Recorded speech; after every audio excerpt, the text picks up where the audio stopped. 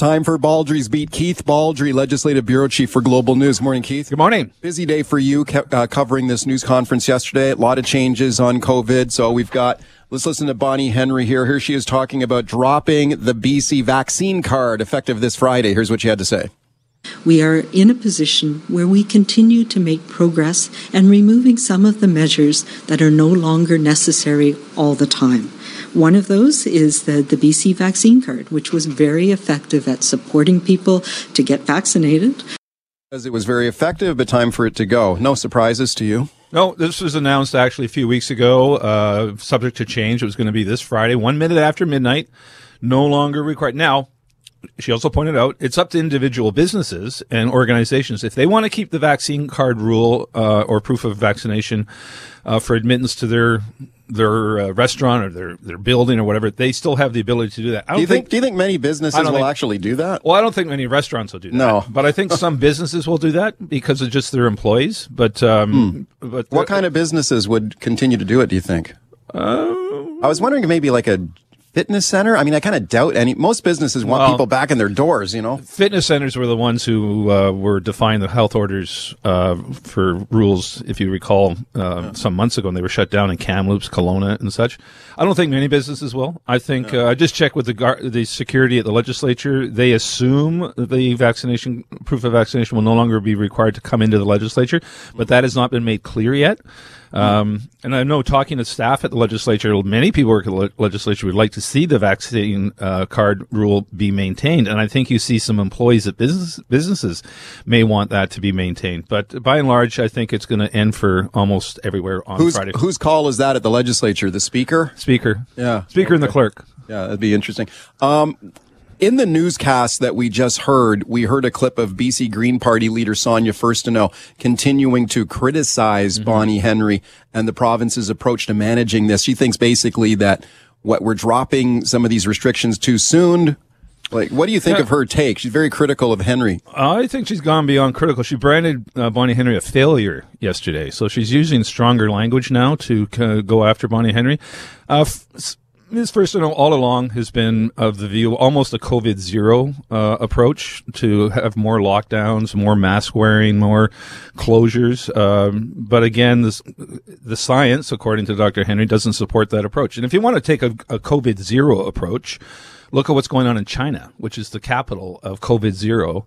They are in a crisis. Shanghai, which is home to 25 million people, is completely empty of people and cars on the streets because they're locked in their homes because they have a huge surge of COVID-19 and people dying because they did not take the vaccination approach. BC's got a very high vaccination rate. Yeah.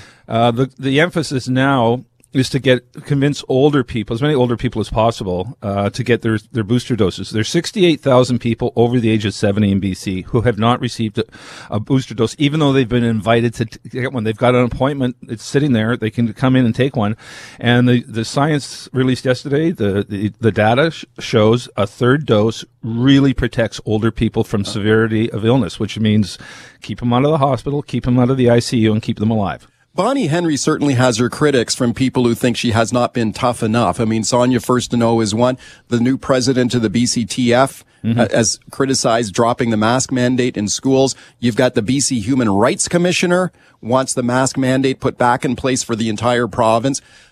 You know, we've been doing this for 2 years. Society doesn't support that. I'm just wondering, are we supposed to do this forever? No, I think those people are outliers right now. I think the majority of society wants to have got their vaccinations. They want to make society normal again, albeit subject to, certain measures. You're still going to see people wearing masks. Oh, yeah. I just walked through the legislature.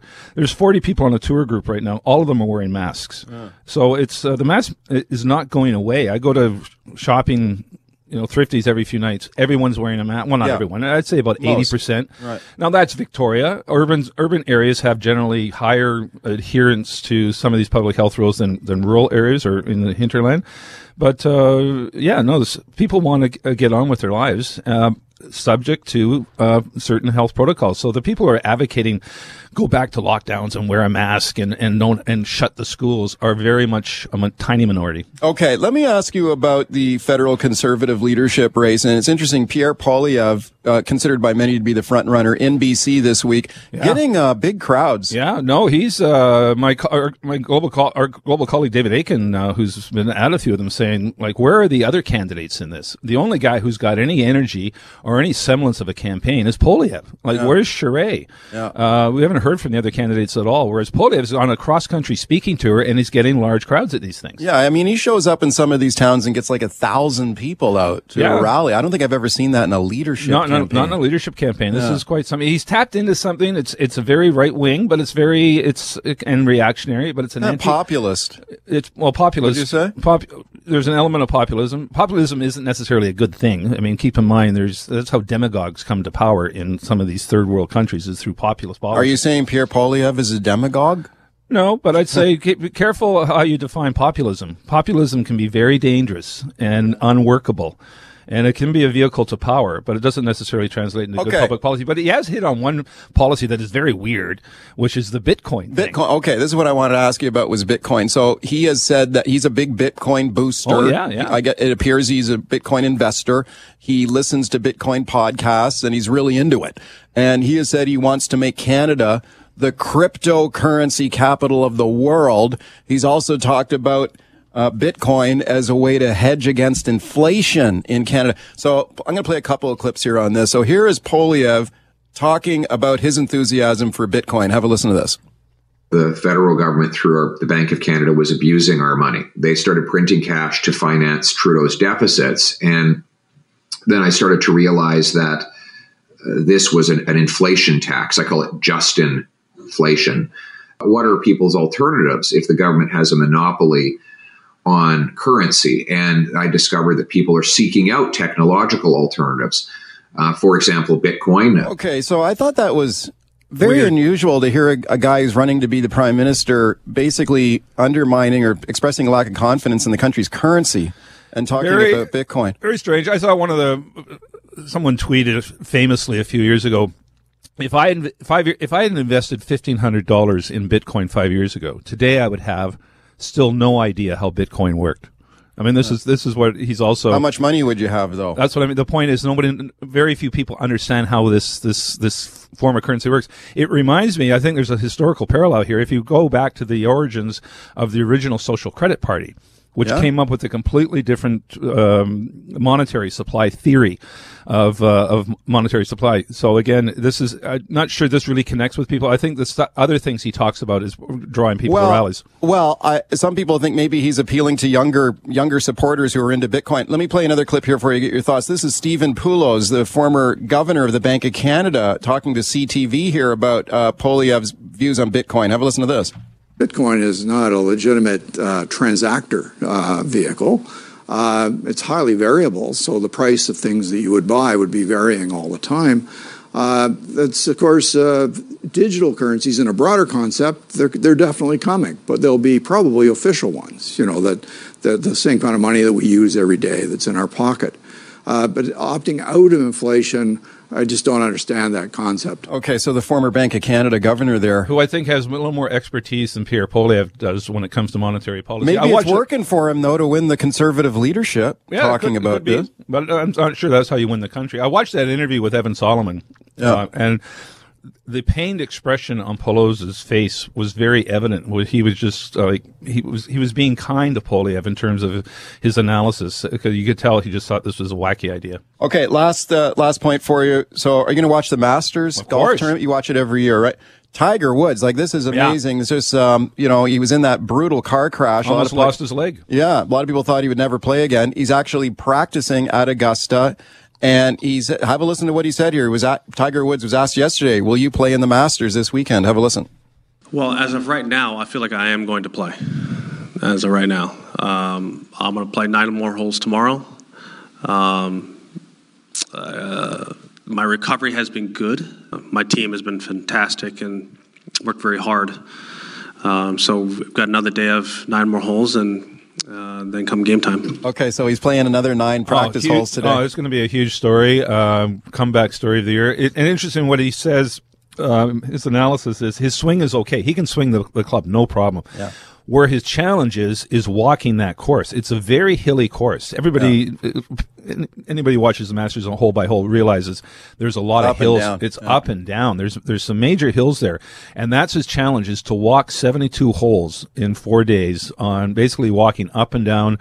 So we're talking 7,500 yards every day up and down hills, and that's going to take a lot of his legs. Going to get a huge workout, and so it's one thing to start. It'd be interesting. I assume he'd make the cut, him being Tiger Woods, but can his leg last through those 4 days? It's going to be a fascinating thing to watch. Would you put a bet on him? I would never bet against Tiger Woods. I would never bet against Tiger Woods. He'd be a long shot, but I think he's I wouldn't say he's a long shot to win. I wouldn't bet on him to win. I think the challenge for him may be to make the cut, to play on Saturday and Sunday. All right, welcome back. Keith Baldrey is my guest. Right to your phone calls. James in White Rock. Hi, James. Go ahead. Hi, thanks for taking my calls, guys. I think that the government is scared stiff of this with cryptocurrencies because they have no control. The CRA can't monitor it. The feds can't tax it. They can't even ask you right now on a CRA income tax form if you've even bought it. And I wonder if tomorrow when the budget comes out, if Chrysler Freeland is actually going to come out and say exactly how much more money that the Canadian taxpayers are going to have to pay to service the new debt that they've put on in the last couple of years, and with the Bank of Canada increase. Okay. With the interest rate increase. Well, so your point on Bitcoin, though, is so Pierre, do you like what Poilievre is saying about it? Well, I'm more inclined to listen to somebody that's educated on it, but I think Poilievre is looking at it on the basis of the up-and-comers that are making a lot of money at it are obviously smarter than he is, and he's going to get their vote by saying it's the new future when it comes to currency and everything else. And the people that don't understand are going to shun it. Thank you. Your thoughts, Keith? People very much have no idea about Bitcoin. I mean, this is a completely new subject for people. People don't sit around the dinner table and talk about monetary supply. It's not a household conversation. This is very much at the beginning of a conversation. Well, I think what Poilievre has done, though, is maybe he's calculated that there's a certain demographic, maybe a younger one in the Conservative Party that are attracted to Bitcoin, and he's going to get their vote for leader. They're not young people in the Conservative Party. There's not enough of them to determine who the leader is. If you go, he might be getting new people signed up. Well, he might, but I see no evidence to support that at all. I mean, you look at the people at Poilievre rallies; they're older people, white people. They're not younger people. They're not buying Bitcoin then. So why is he touting Bitcoin? I think he's obsessed by it. I mean, he admits he sits around all night and listens to podcasts on this thing. I mean, he's really into it. I'm hesitant to trust someone who bases their monetary supply on podcasts. Well, the thing I wonder about, are you telling me if you're prime minister, you're going to put the Canada pension plan into Bitcoin or something? What are you talking about? This is why I think Poilievre, he's speaking to a very tiny portion of the Conservative, of the population, but maybe a majority of the Conservative membership. The Conservative Party is not the party of Brian Mulroney or Robert Stanfield. It's gone very right-wing, and Poilievre is tapping into that. Mary on Vancouver Island. Hi, Mary. Hi. I'm sorry to hear what Sonia Furstenau said about Bonnie Henry. I wondered if Keith knew the answer to this. I don't think she can do I wonder what her mandate actually is, because I think with the falling hospital rates and infections and so on and so forth, she can't do mandates now, given what the requirements are for a mandate. I was just wondering about that.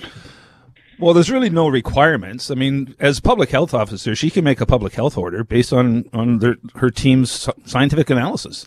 Hospitalizations actually, according to the presentation we got yesterday, are now projected to slightly increase. They're not going to go down. They are increasing. The number of cases the positivity rate is slightly increasing, but it's manageable. We're not going back to the 1,000 people in hospital or the 400 a week going into hospital. The numbers are going to go up, but they're going to be manageable, and that's why the decision was made some time ago to end the mask mandate and to end the vaccine card rule. Bob in Chilliwack. Hi, Bob. Go ahead.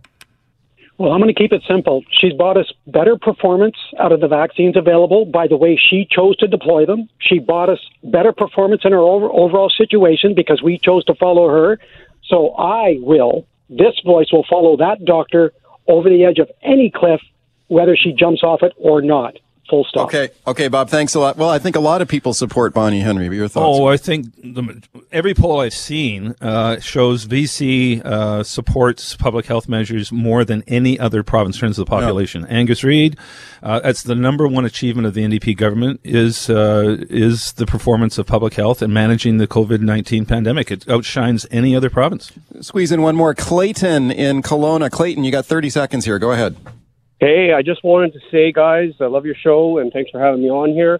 So everyone paints Bitcoin as, that's the only crypto, that's the only key to society or whatever. But people don't realize that there's an actual technology revolution going on the underpinning of it, using blockchain and DLT, distributed ledger technology.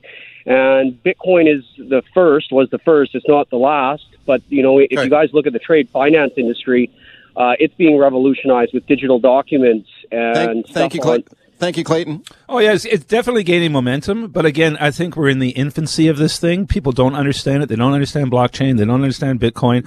But you see more people talking about it than we've ever seen before.